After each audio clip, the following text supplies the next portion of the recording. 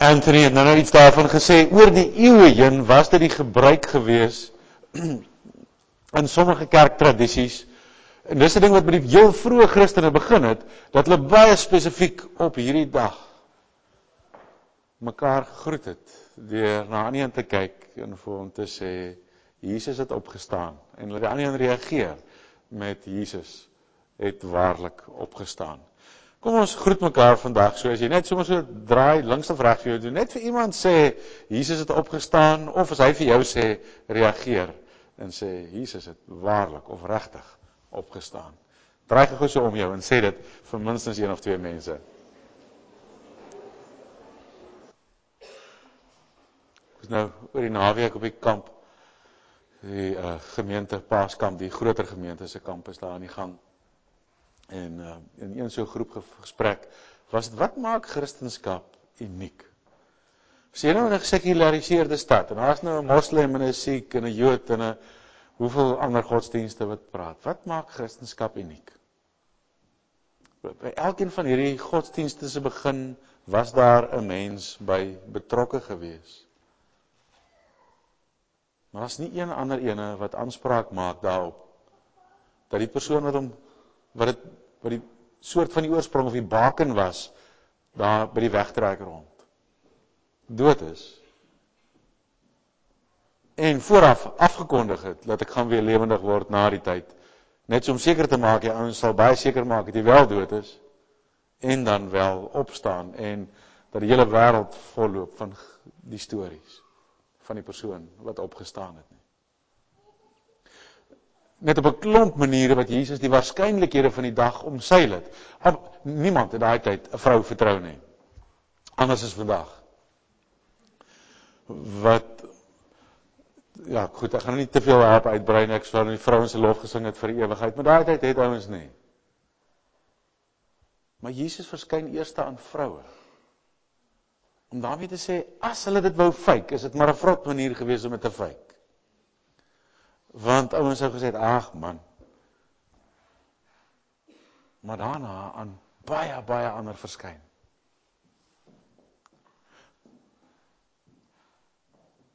Jesus het opgestaan en die hele geskiedenis van die wêreld verander. Ons gaan vandag eindig met nagmaal, net so iets van ons gaan loop. Daar's 'n kort videoklip wat ons gaan kyk, dit is baie kort. Net so, ek weet nie of dit vol 2 minute is nie.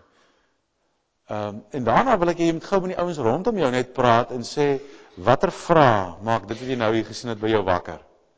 En julle op die einde gaan ons weer na dieselfde dingetjie kyk, net voordat ons nagmaal gaan gebruik, en dan gaan jy 'n ander vraagie met God gesels, terwyl jy die tweede keer daarna kyk. So jy gaan nou met so 3, 4 ouens rondom jou praat, maak dit gou seker dat jy weet wie hulle is, en net gou name, as jy hulle nie name ken nie, want julle gaan gou vir mekaar vertel, watter vrae maak die videoklip by jou wakker. Goed, as julle reg is, dan kan ons kyk.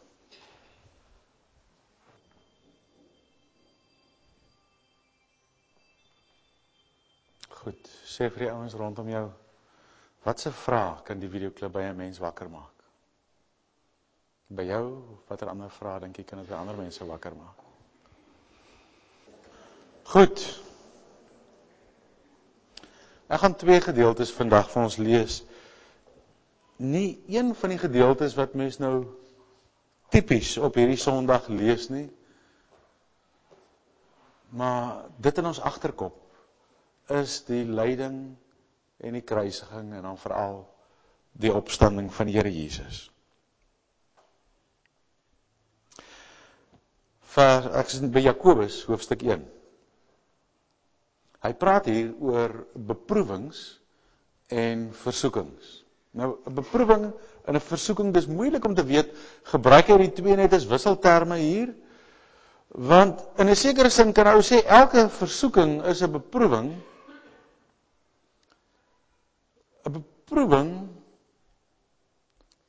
is ook weer baie soos 'n versoeking. Tog is daar iets anderster wat by 'n versoeking is daar baie spesifiek. Die eerste woord wat beproewing by 'n ou oproep is swaar kry. Die eerste gedagte wat versoeking by jou opbring, is daai keuse waarvoor jy staan. Gaan ek nou die regte ding doen, of gaan ek die keuse maak wat ek in my hart weet is 'n verkeerde keuse? Moreel verkeerd. Dis nie die keuse wat die Here wil hê ek moet doen nie. So, dis dieselfde soort van omstandighede, maar effens 'n klemverskil. En so in hierdie gedeelte praat hy oor versoeking, en dan praat hy oor beproewing, en dan praat hy versoeking, en dan praat hy beproewing. So dit kan wees dat hy dit as wisselterme gebruik, tog is daar tog iets van daai klemverskil.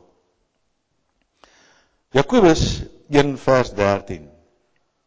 Iemand wat in versoeking kom, moet nooit sê, ek word deur God versoek nie. Want God kan nie verlei word nie. En self verlei hy niemand nie. 'n Mens word deur sy eie begeertes verlei, wat hom aanlok en saamsleep. En daarna, as die begeertes bevrug geraak het, bring dit sonde voort. En as die sonde ryp geword het, loop dit uit op die dood. So jy moet nooit sê, God versoek my nie. Ek gaan nou iets meer lees nog hier rondom Jakobus 1, rondom hierdie ding van versoekings en beproewing.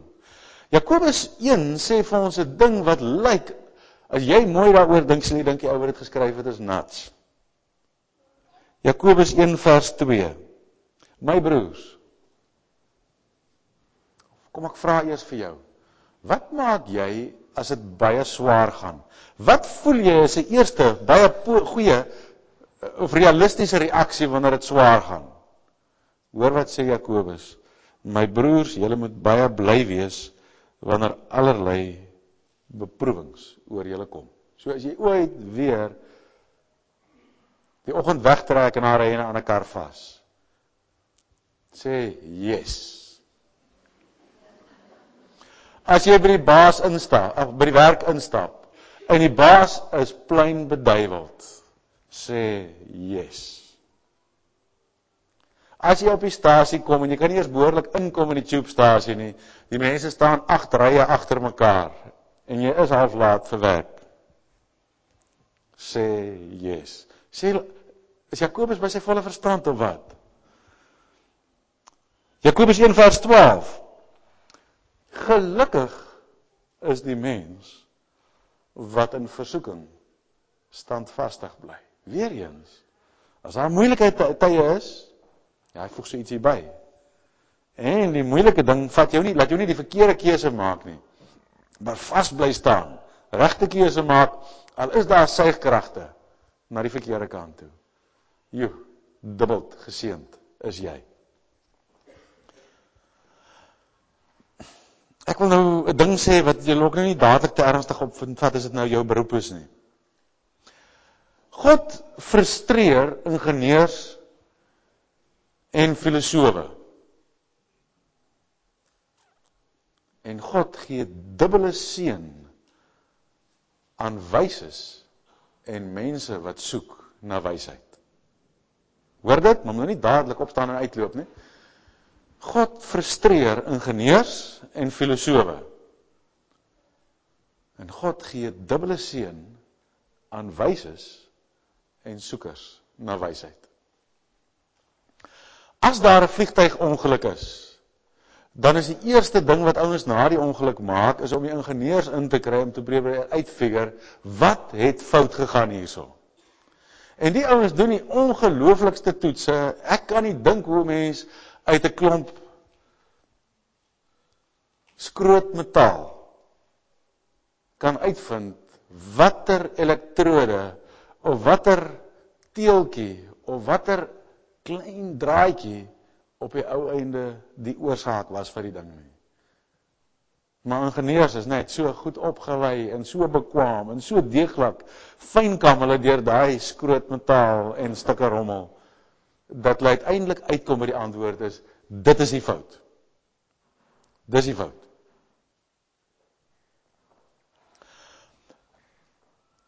Filosowe het so iets van dieselfde soort van gesindheid. Is daar dinge in die lewe is wat ingewikkeld en verkeerd is, dan is dit ouens wat hulle uitfigure. En nou hoef jy nie amptelik filosofie as vak te loop nie. Daar's baie van ons wat nooit jou voet in 'n filosofieklas gesit het nie, maar jy in jou hart is daar 'n groot stuk filosoof.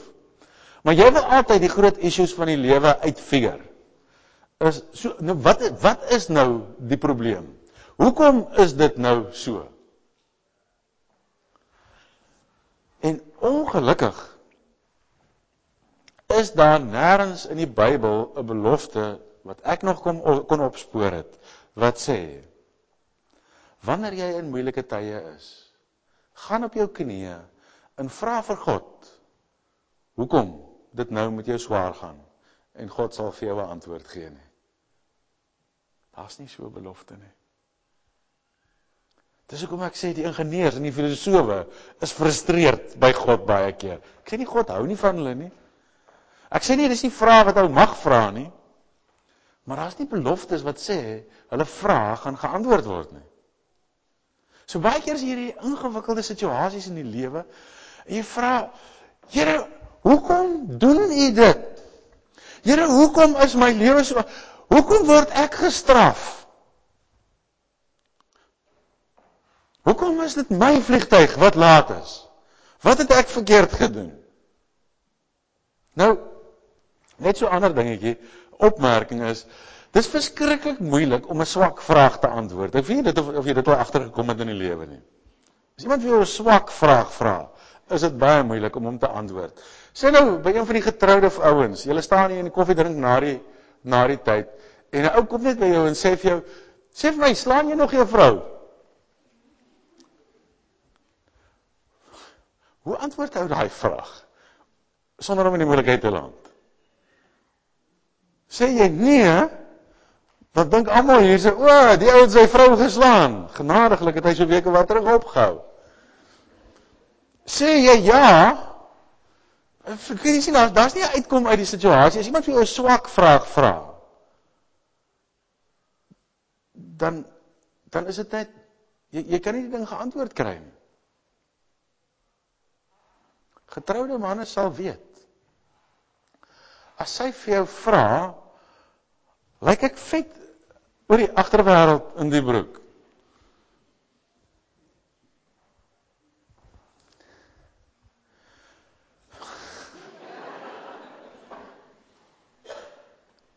Daar's nie 'n regte antwoord nie. Jy moet die topic verander of iets.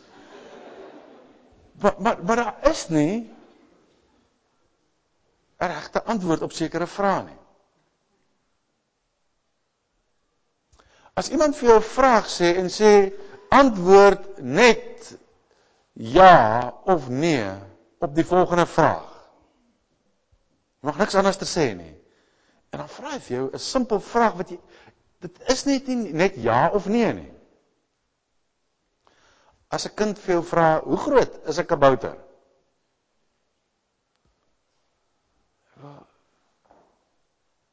Verstaan jy, dis net, daar sekere vrae in die lewe, wat die fout lê by die vraag. Ons vra baie keer vir die Here vra, as ons met in 'n moeilike tyd is, wat swak vrae is. En dan is ons frustreerd, want hy antwoord nie. Hy sê nie vir ons A of B nie. Maar ernstiger is die vraag wat ons vra, nie die vraag wat hy vir ons die opdrag gegee het om te vra nie. Ek sê nie ons mag nie daai vrae vra nie. Al wat ek sê is, daar is sekere vrae wat nie vreeslik behulpsaam is om te vra nie. Kom ons hoor weer wat sê Jakobus vir ons hierso. Hy sê, my broers, julle moet baie bly wees wanneer allerlei beproewings oor julle kom. Want soos julle weet, as julle geloof die toets weerstaan, stel dit julle in staat om te volhard. En die volharding moet einduit volgehou word, sodat julle met volle geestelike rypheid kan kom sonder enige tekortkoming. As een van julle wysheid kortkom, moet hy dit van God bid, en hy sal dit aan hom gee. Want God gee aan almal sonder voorbehoud en sonder verwyd. Maar 'n mens moet gelowig bid en nie twyfel nie. Want iemand wat twyfel is soos 'n brander in die see wat deur die wind aangejaag en heen en weer gedryf word. Soos 'n mens wat altyd in die twyfel is en onbestendig is in al sy doen en late. Hy moet tog nie dink dat hy iets van die Here sal ontvang nie. Wat sê die Here vir ons as daar moeilike tye is? Wat moet 'n ou vir die Here vra? Moes die disippels, toe hulle van die verte af sien, daar vat hulle vir Jesus en hulle sleep hom en hulle druk hom plat op die grond, op die houtkruis. En hulle hoor hoe daai dik staal spykers, staal penne, klingel teen mekaar. In die volgende oomblik kan hulle van die verte uit sien hoe iemand dit neersit. Hoorbaar hoor hoe die mense na hulle asem snak. En dan die houe, staal op staal, weer en weer en weer. 'n volgende spyker op sy hand en staal op staal, weer en weer en weer. Spyker by sy voete, staal op staal, weer en weer. As hulle vra, Here, hoekom? Here, hoekom verlaat U? Here, hoekom verlaat U ons? Dis nie die vraag wat hy gesê het, wat hulle moet vra nie. Hy sê, as dinge als verkeerd gaan, as dit lyk of als op 'n einde is, vra wysheid. Wysheid beteken nie, Here, verduidelik vir my hoe steek hierdie hele ding in mekaar nie. Here, gee vir my 'n insig dat ek soos 'n ingenieur wat die hele ongeluk ontleed en kan sien hoe alles in mekaar steek en wat die hele oorsaak was van die ding en dat ek hom soos 'n horlosie kan uitmekaar haal die parte weet hoe hierdie ding werk nie. Wysheid is doodgewoon om te weet wat is die volgende ding wat ek moet doen? Wat is die volgende tree wat ek moet gee? Dit is wysheid. 'n Slim mens is nie noodwendig wys nie. Jy kry slim mense, hyperslim mense wat dwaas is, wat onnoosel goeders doen. En jy kry verskriklike eenvoudige mense. Mens kry soms 'n kind wat net 'n ongelooflike stuk wysheid het. So wysheid en intelligentie is nie dieselfde ding nie. Genadiglik is dit ook nie teenoorgesteldes nie. Dit het eintlik net niks met mekaar te doen nie. Hy sê nie vir ons vra vir insig, vir intelligentie, verskerpte intelligentie nie, vir beter verstaan nie. Hy sê as dinge skeef raak, dan is om beter te verstaan 'n luukse wat jy nie op daai oomblik noodwendig het nie. Vra die praktiese vraag. Here, wat wil U hê moet ek nou doen? En daarop sê hy, sal God altyd lei. Op verskillende maniere. Soms gaan jy net 'n duidelike wete hê van dis die regte tree. Soms sal 'n ou in die woord 'n antwoord ontdek. Of iets onthou wat in die woord staan. En besef, dis God se antwoord. Soms sal jy met 'n wyse mens praat, of dink net aan 'n baie wyse mens wat jy geken het, en dink, hoe sou daai persoon dit hanteer het? In die volgende oomblik is hy soos 'n gloeilamp wat aangeskakel word. Soms sal jy nie eers besef, hy lei jou gedagtes nie. Maar hy lei jou gedagtes, en dit voel vir jou of jy in ontrede optree, maar jy gaan tree op in die opregte begeerte, om die regte ding te doen. En op die lang duur kyk jy terug, en sê, dinge het goed uitgewerk. Nou, hier is 'n ingewikkelde saak. In Romeine 8 vers 28 sê die Here vir ons. Hy sê, ons weet dat God alles ten goeie laat meewerk vir die wat hom liefhet. Die wat volgens sy besluit geroep is. God laat alles ten goeie meewerk. vir die wat hom liefhet. Beteken dit dat God hierdie ramp beplan het, omdat hy eintlik met hierdie ramp 'n goeie ding wil bereik? Glad nie.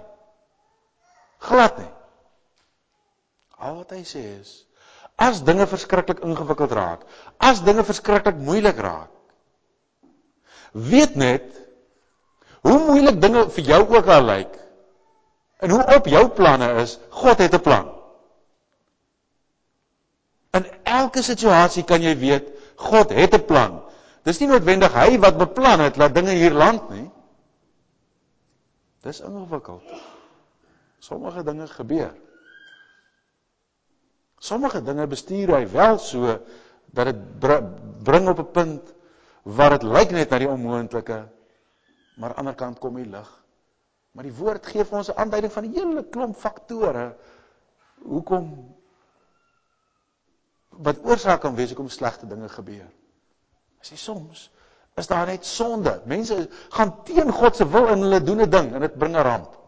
Ander kere is dit net dwaasheid. Ouens vang 'n ding aan, hy besef nie hoe onnoosel dit is wat hy aanvang nie, en dit bring 'n groot klomp skade in sy lewe of in ander mense se lewe. Soms, die wêreld is gebroken, daar is siektes. Soms is jy die een wat dit kry, en dis nie so beplan gewees nie.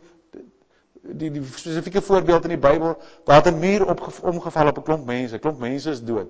Jesus vra vir die ouens daarso, beteken dit nou, daai ouens is nou meer goddeloos gewees as die ander ouens op wie die muur nie geval het nie?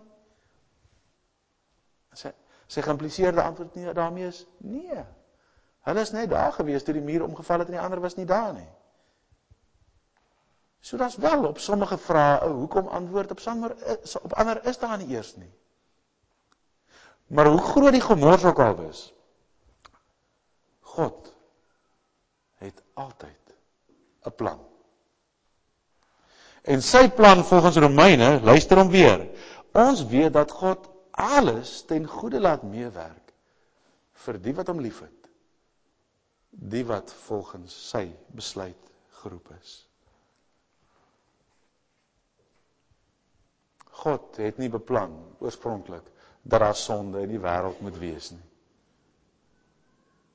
Dit het gebeur. God het 'n plan gehad, hy het sy seun gestuur. Die mense vir wie hy gekom het, wou nie na hom luister nie. Hulle het hom verwerp. Gekruisig. Vir almal het daar gelyk geen hoop meer nie. Maar ook daar het God 'n plan. God, of Jesus, gee vir sy disippels by die laaste keer wat hulle kan saam eet, probeer hy vir hulle iets hiervan sê. Hy vat brood en hy breek dit. En hy sê, dis my liggaam. En hy gee vir hulle die wyn om te drink. En hy sê, dis my bloed. Doen dit altyd. Onthou vir altyd dat daar 'n ramp was, wat vir jou kom sê, God het altyd 'n plan. Vra altyd, Here, wat nou? Wat wil U hê is die volgende tree wat ek moet gee?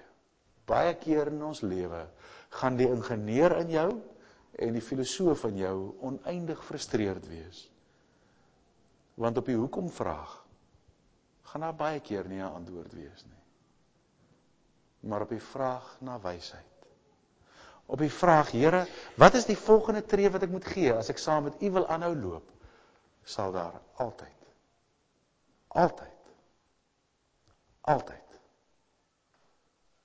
'n antwoord wees. Ek vra vir julle gou agter die klank van die video 'n hele stukkie sagter kan sit.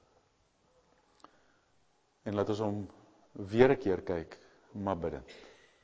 Vra vir die Here, wat wil hy op hierdie stadium van jou lewe vir jou sê? As die video verby is, oor toe praat jy self met die Here oor wat hy ook al vir jou in jou hart sê.